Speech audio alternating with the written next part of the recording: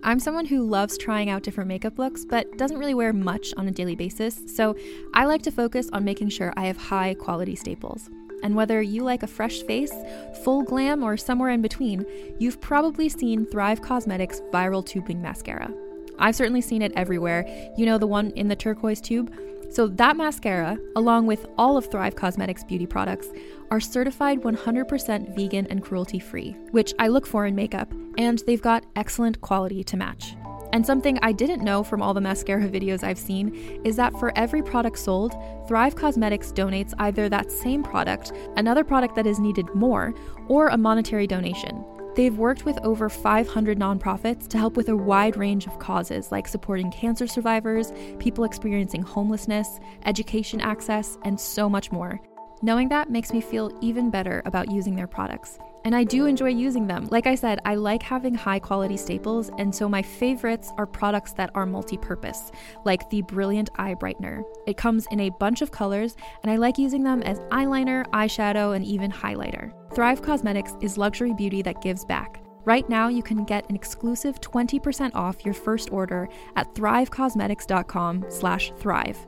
That's Thrive Causemetics, CAUSEMETICS.com/thrive for 20% off your first order. This episode is brought to you by Visit Williamsburg.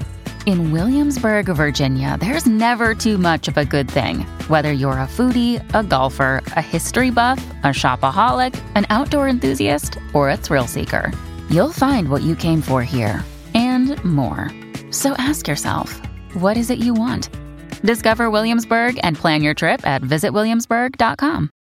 And that same elementary school teacher called me up and said that he had read in like the Chicago Sun-Times or the Tribune, one of the major Chicago papers, that Joanna Merlin, who was an actress and a casting director for Harold Prince, was going to be in Chicago during my Christmas break. And they were having this open call for the next Hal Prince, Steve Sondheim musical.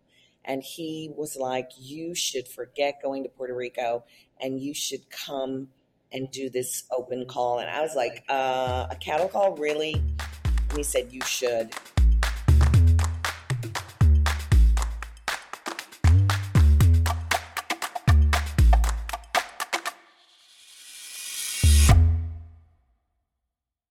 Hello, world, and welcome back to another episode of Thanks for Coming In. I'm your host, Jillian Clare. If this is your first time tuning in, this is a show where I speak to fellow actors about their journey in the industry, and I make them share a couple bad audition stories with me. If you're not already subscribed to the show, make sure to hit that subscribe button right now and leave us some love. Today on the show, we have a Tony Award-winning actress. She's also a director, a writer, an author, just about everything you can be. You may remember her from Women of the Movement, Madam Secretary, Fear the Walking Dead, Gotham. It is the incredible Tonya Pinkins. And welcome to the show, Tonya. Thank you, Jillian. So happy to be here talking with you. I'm so excited to have you. Tony Award winning. I mean, so fun. I have so much to talk to you about. But before we get into all of the amazing things that you've done in your career, I have to ask you, what made you decide to be an actor? You know, I wish I could say that it was a decision. I don't think I decided to be an actor until I was in my 40s. I think Really? More than anything, I was trying to not be an actor. I was constantly quitting, but I did have an elementary school teacher who did acting on the side, and he took a lot of classes, and he would have us do Broadway type musicals, and he'd rent all the costumes when I was in elementary school. So I got to do Anna and the King and I, and Golda and Huddle in Fun. Fiddler on the Roof, and Annie and the Miracle Worker. And so I would say that it was him who got me my first agent and would take me to auditions. So that would be how I got to be an actor. But I've quit and tried not to be one a lot. I feel like that's the story of every actor. We're always just like, oh man, sometimes it really hits you hard and you're like, okay, I need to take a break and find something different. Yeah. So you said that's how you got in. How did you find your way into the professional avenue of acting? Did you go to college for it, or was it all just kind of happenstance? No, it really was with this teacher. I mean, from the time I was about 12 or 13, he got me my first agent, which I'm trying to think who it was.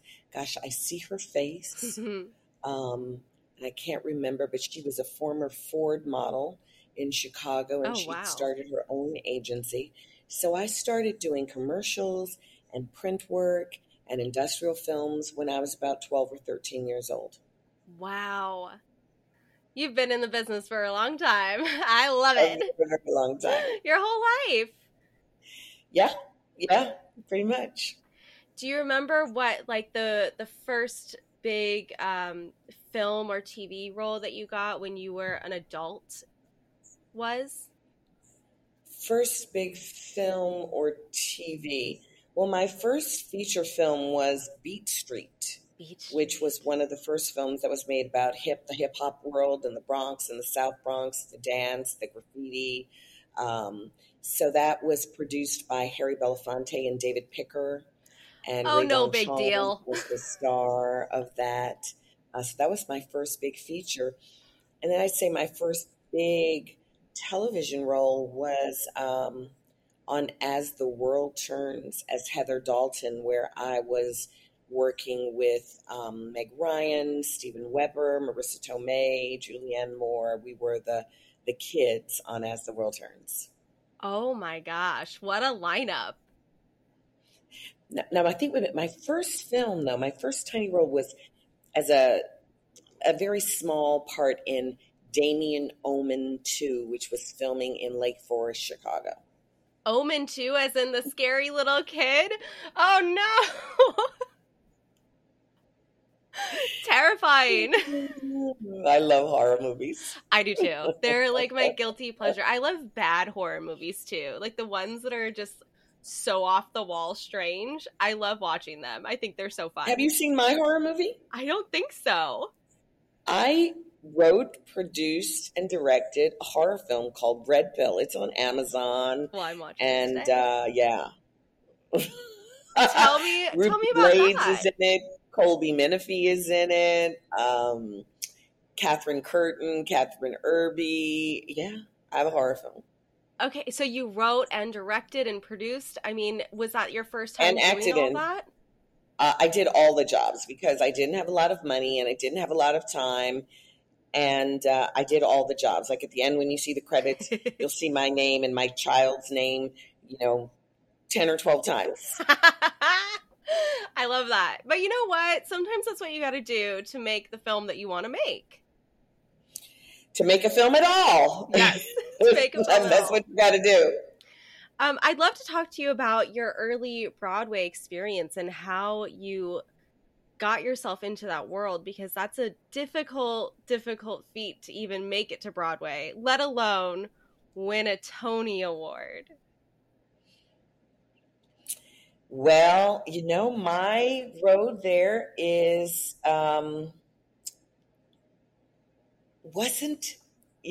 it's such an unusual thing that happened. I was in my freshman year at Carnegie Mellon University in Pittsburgh, and I was planning to spend my Christmas break in Puerto Rico. And that same elementary school teacher called me up and said that he had read in like the Chicago Sun-Times or the Tribune, one of the major Chicago papers, that Joanna Merlin, who was an actress and a casting director for Harold Prince, was going to be in Chicago during my Christmas break. And they were having this open call for the next Hal Prince, Steve Sondheim musical. And he was like, you should forget going to Puerto Rico and you should come and do this open call. And I was like, a cattle call, really? And he said, you should. And I did. And I went and saw Joanna and read for her. And I remember at the end of the day of auditioning, she said, I'd like to take you to New York to audition for Hal and Steve. And so during that same break, they flew me to New York and put me up. And I auditioned for Hal and Steve with a lot of other people, Giancarlo Esposito and, Lonnie Price, wow, James Alexander. And we all auditioned. And at the end of the day, they said, congratulations. We would like you to be in the show. We won't start work until next fall, but you are hired. Oh my gosh. Right there in the room. Right there in the room. That's remarkable. I mean, that There's rarely an audition happens. for you right there. There's one right there. I mean, that rarely happens. And for it to happen with a Broadway show too, I mean, I feel like Broadway shows, it's like 20 different callbacks of try this, do this, and figure this out, and here's the dance, here's the singing. I mean, it's usually so long, like such a big process. I think there was something I figured out very early in my career. Remember, I've been doing this for almost 50 years.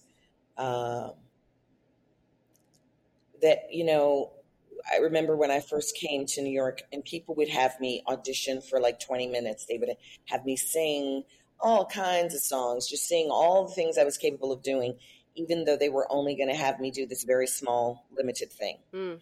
And I think after a while of doing all that prepping, I just finally found like, these are some songs I do well. These are some things I do well.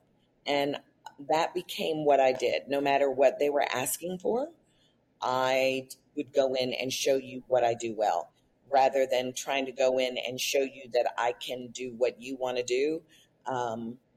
My focus began on, I want to be able to do the things that I can do well. And so that's what I'm going to show you. Mm.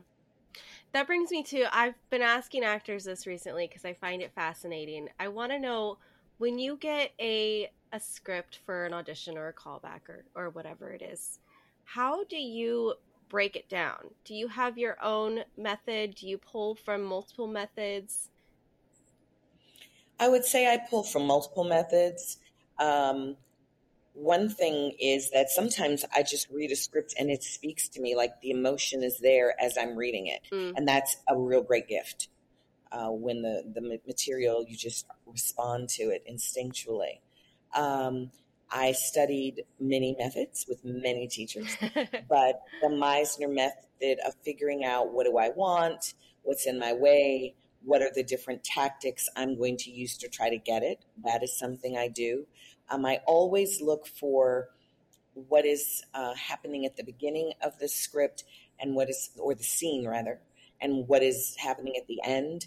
A number of my casting director friends have said that they want to see a change. Like every scene should have a change. If it started off happy, it's got to end sad, or vice versa. But that they're looking to see an arc. They're looking to see how a character evolves or what changes in the action.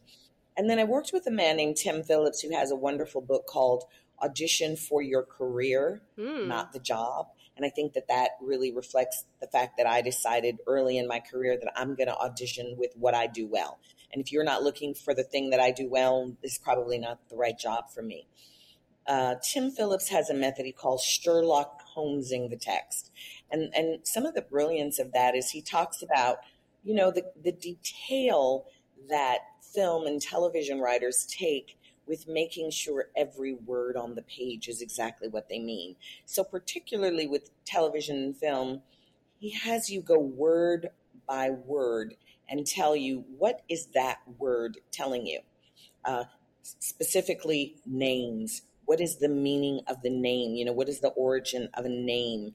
Because that's telling you something about the character, that a lot of television people use names to keep certain qualities in their mind. So if you take the time to look at the etymology of a name, you may find it some hints into the character. So those are some of the techniques that I use when I'm working on material. I mean, those all sound fantastic. I'm a Meisner girl myself, and I just love the way he breaks things down, and I love I love that you can go into any Meisner class anywhere in the world and you're going to be able to find people who you connect with, and that you can immediately say, hey, you want to do some repetition? And they're like, yeah, let's do it. I mean, it's so nice to have that sort of community around acting. It is. Now, since I'm an old Meisner person, like I said, I've been doing it. I first started studying in the method when I was 15 years old. So I've also taught it. I've taught it at universities. And one of the sort of things I've had to watch in how some people teach the Meisner method is a lot of eye fucking. I don't know if I can say that word, but you can people say like do this. They act like this, and they forget that it's about responding, and you don't have to see to respond. You can respond from a sound. What I love about it is I always say to people that if my other partners are good, they're going to give me my performance. I'm just going to, have done all my prep work. I show up and I put my attention on you and I just respond authentically, and that's going to give me a performance. It's so true. I mean, if the other people are prepared and ready and good, then you're going to be good too, because I mean, that is everything. My acting teacher, when I was a small child, started teaching me Meisner. I had no idea that it was Meisner until I got into a Meisner class as a teen, and I was like, wait a second, this is all very familiar. But she always used to say, acting is reacting. And if you're not just listening and figuring out what that person is going through and feeling, then you're not doing your job as an actor. Agreed. We're going to take a quick commercial break, and then we'll be right back. As a podcast network, our first priority has always been audio and the stories we're able to share with you. But we also sell merch, and organizing that was made both possible and easy with Shopify. Shopify is the global commerce platform that helps you sell and grow at every stage of your business, from the launch your online shop stage all the way to the did we just hit 1 million orders stage. Whether you're selling scented soap or offering outdoor outfits, Shopify helps you sell everywhere. They have an all-in-one e-commerce platform and in-person POS system, so wherever and whatever you're selling, Shopify's got you covered. With the internet's best converting checkout, 36% better on average compared to other leading commerce platforms, Shopify helps you turn browsers into buyers.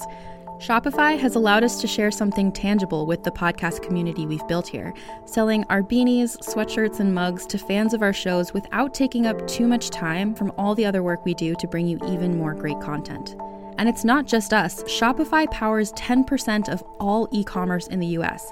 Shopify is also the global force behind Allbirds, Rothy's, and Brooklinen, and millions of other entrepreneurs of every size across 175 countries. Because businesses that grow with Shopify. Sign up for a $1 per month trial period at shopify.com/realm, all lowercase. Go to shopify.com/REALM now to grow your business, no matter what stage you're in. Shopify.com/realm.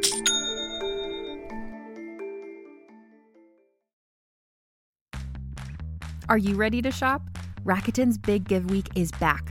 Get 15% back at hundreds of stores, and it's all happening this week, May 6th to May 13th. It's the perfect time to shop for everything on your list for spring and summer, like clothing, outdoor gear, and travel. I know I'm using this week to stock up on some warmer weather essentials at Ray-Ban and Ulta, and I love that Rakuten even helps me save on travel at sites like Hotels.com. Rakuten really is the best way to shop, and you can save even more by stacking cash back on top of deals. Plus, during Big Give Week, that cash back is bigger than ever. With Rakuten, membership is free, and when you sign up and shop today, you get an extra 10% cash back boost. That's an extra 10% cash back on top of the 15% cash back. You won't see higher cash back rates than these. Go to Rakuten.com or download the Rakuten app. Rakuten. Shoppers get it. Another day is here, and you're ready for it. What to wear? Check. Breakfast, lunch, and dinner? Check. Planning for what's next and how to save for it? That's where Bank of America can help. For your financial to-dos, Bank of America has experts ready to help get you closer to your goals. Get started at one of our local financial centers or 24/7 in our mobile banking app. Find a location near you at bankofamerica.com/talktous. What would you like the power to do? Mobile banking requires downloading the app and is only available for select devices. Message and data rates may apply. Bank of America N.A., member FDIC. And back to the show. So you've been on several amazing TV shows over the years. Several. I mean, you have Fear the Walking Dead, Madam Secretary, Gotham, as just a few of them. I want to know what role to you in the TV world really spoke to you and was the most fulfilling as an artist? Well, I've had a lot of them. So I think I started working with Tim Phillips in about the fall of 2016, and he has some amazing Meisner-based technique for film. And so I had been cast in Gotham as Ethel Peabody, and I didn't have very much to do, but using some of Tim's tools about how to be very full when you're on stage and have on screen and have no lines. I think that technique combined with B.D. Wong, who played Dr. Strange. Love B.D. Wong. Yeah, love B.D. B.D. and I, decided we were going to create a relationship on camera that the writers hadn't written. We were going to create it, and we were going to create it out of just how we reacted to each other because there weren't really lines. And so I had been brought in to do 4 episodes, and I ended up doing, I think, 12. So that one is I feel very good about that one because that was where I truly saw my efforts reap me a reward of getting more opportunities. And it really was, sometimes the camera people would be like, man, whatever was going on in your mind, I couldn't take my eyes off of you. Yes. Captivating the cameraman is always like the best feeling because you're like, oh, did I stump you? And then that can be troublesome because I think from having that Meisner training, I'm always interesting. And I have had directors say, would you stop whatever you're doing? And I'm just listening. Yeah. It can be very upsetting. I actually had a wonderful director. She said to me, you are so interesting on camera. You just need to be a star. But this is not, you're not the star of this movie. And she said, I can't have you on camera with my leads because I only want to watch you. Wow. I mean, I feel like that's a credit to how well you're prepared, though. I mean, sucks, but I mean, that's such a compliment. And clearly now we need to make you a star. Okay, I'm ready. I've been waiting. Talk to me a little bit about the show Women of the Movement that you were on. It came out, was it earlier this year or last year at this point? January this year. There's so many different Hollywood cliques, and I'm not in any of them. And an actress fell out of a show. It was actually Niecy Nash was supposed to do that role, and they lost her. And they were going to start shooting on, I think Monday, something like about January 6th. Of this, yeah. Oh my God. 21. That was the day I flew, I remember. And they needed to hire someone quick. And I think for many of the reputations I have a reputation for being really good and really fast and able to handle text and emotion. And so I think I auditioned on December 30th and got that job on December 31st and, knew I had to fly a few days later. Wow. Probably emotionally the most difficult piece I've ever done. We spent 3 months down in Mississippi, a place I said I was never, ever going to even visit. But I was down there. My family's from Mississippi. I found some relatives. And I lived in Mississippi for three years. And it taught me a lot about what is America and the fact that for me, living in major cities like Chicago, New York, Los Angeles, that is not the majority of America. People don't live the way I live. Which is an important thing to know as an actor. I mean, that show was so heavy to watch. And I'm wondering how it was on set. I mean, were you able to keep your spirits up together in between takes, or did it feel as heavy as it did for viewers? Oh, it was heavy. They had psychologists there for certain days, available for people. But when we had to play the scenes, you had to stay in that. You just had to stay in that. And it's, quite frankly, I can't imagine anything worse than, having your child die.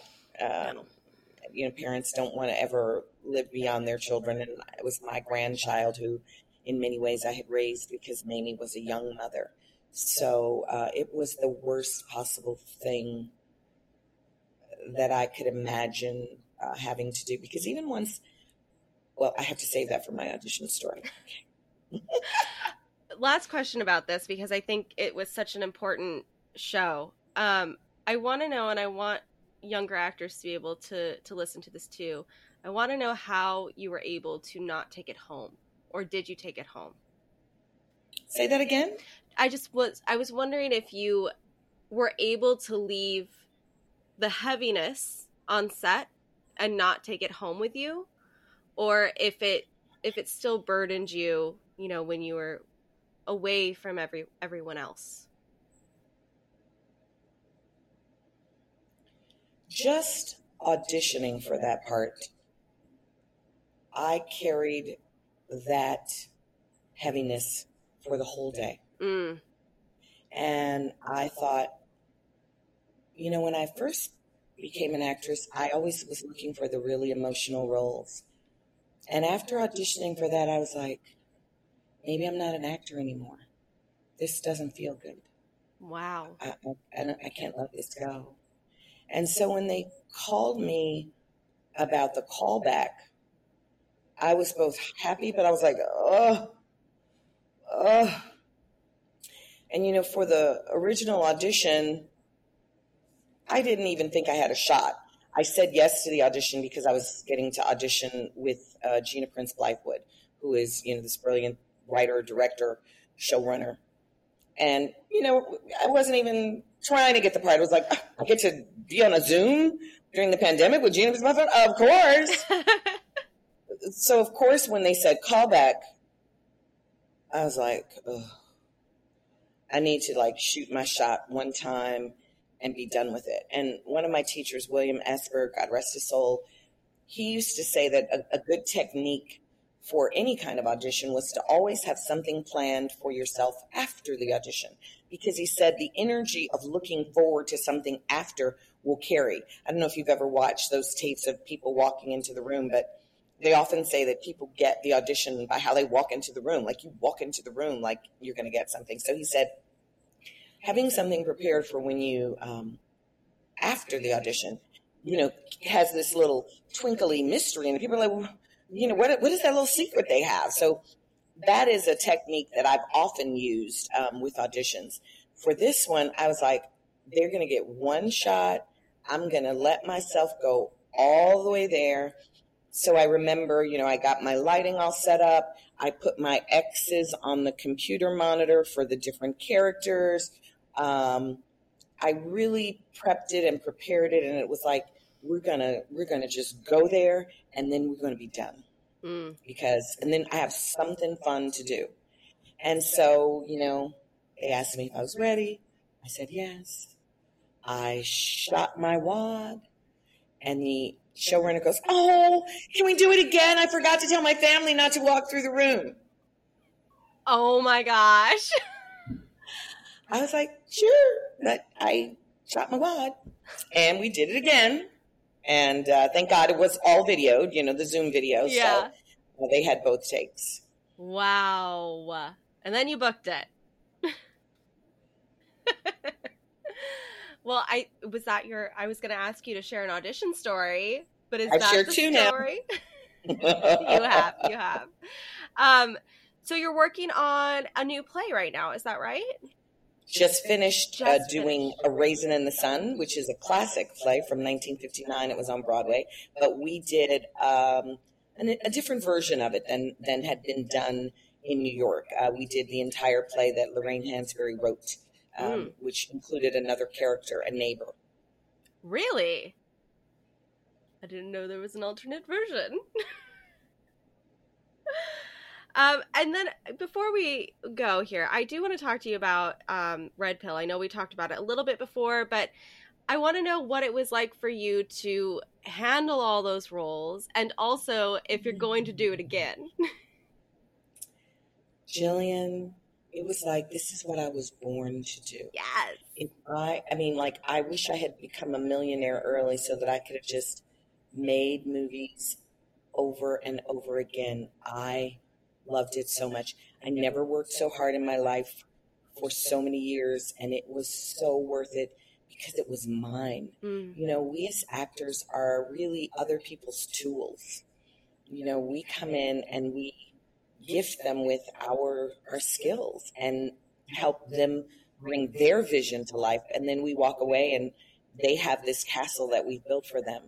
This was one of the first times that I got to build my own castle, and it was thrilling. And, you know, I currently have options on like 3 other projects, and yes, I want to do it again and again and again and again and again because I loved it. Oh, I love that. Yes. We love to see it. We need more women behind the camera. I love this. And I was going to ask you, what's next? So what's next? You got these options? Right. Well, I'm, shopping a series that I adapted from a bunch of Angels and Demons novels. So trying to find somebody to take that on. I have 2 film scripts. One I'm doing a rewrite of and looking to raise money for those myself. One of the things I learned making my own film is that a film is a piece of real estate, and it makes money for whoever owns it for as long as storytelling is out there and people are looking to have a story. So if you can be fortunate enough to maintain ownership of the film and only license it to other people for their use, then that is something that you and your descendants can continue to capitalize on forever. So learning to raise money, which is a very different journey, and I don't know how, haven't done it yet, but it's very different than just signing with a studio where they hire you like an actor, and they make the movie and you're hired to do this, and then they can fire you or they're done with you, but they own it forever. Mm-hmm. So really trying to learn that new skill. Wow. Well, you got a lot on your plate, and we love to see it. We love to see a working woman busy. Do you have social media so people can follow you and see all of your stuff? Yeah, at Tanya Pinkins for Twitter, Instagram, Facebook. Also, Red Pill has a game. Ooh. So if you go to the Red Pill movie website, there's a narrative game to see if you can survive a world of red pills. And I also did a book called Red Pill Unmasked, which is available on Audible, and it's also available as an ebook on the website, which really gives you the details into the making of the film, from idea all the way through, promotion and getting it out into the world. Wow. Actor, writer, director, author, professor. I mean, what don't you do? Do you sleep? I am fortunate to be one of those people who do not need a lot of sleep. So I probably sleep 4 or 5 hours a day. If I need a nap, like I just woke up from a nap before we were talking, I take a nap, but I am very comfortable doing more than one thing at a time. Like I'll be watching TV and reading a book or doing something else. And I always have multiple projects in my mind at the same time. I remember I was talking to this guy who built, his company's called like Liminal something, but he built a whole system for people to do plays on Zoom during the the pandemic. And Andy Carlucci is his name. And I asked him, like, he's so smart in his brain. And I'm like, Andy, tell me what it's like inside your head. And in many ways, I'm not as, wow, brilliant as he is, but he described that it was like he was standing in the middle of a round table around him, or a series of tables. And on every table was a puzzle. And he would, go up to one table and do as much of that puzzle as he could. And if he couldn't finish it, he'd move to the next table and, solve as much of that.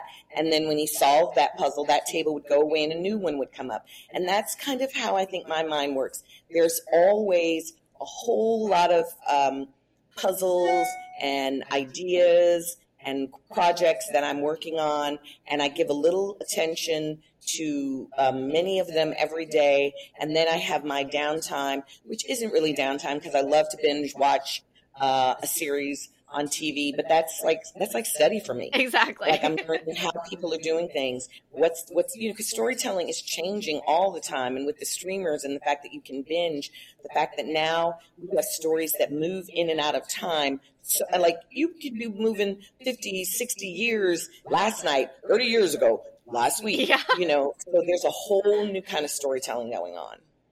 That's amazing. Well, I can't wait to see all of the puzzle pieces put together on all of your new projects so that we can all enjoy them. And it was so lovely talking to you. I hope to have you back when one of those puzzles is out in the world. Sounds good. I like it. I'll be back for my next film. Yes. Thank you so much. Thank you, Jillian. You have a great day. Thanks again to Tanya for coming on the show and spending some time with me. Make sure to check out her film, Red Pill, wherever you get your films. Tune in next week for another fantastic episode with a very special Christmas guest. And as always, thanks for coming in.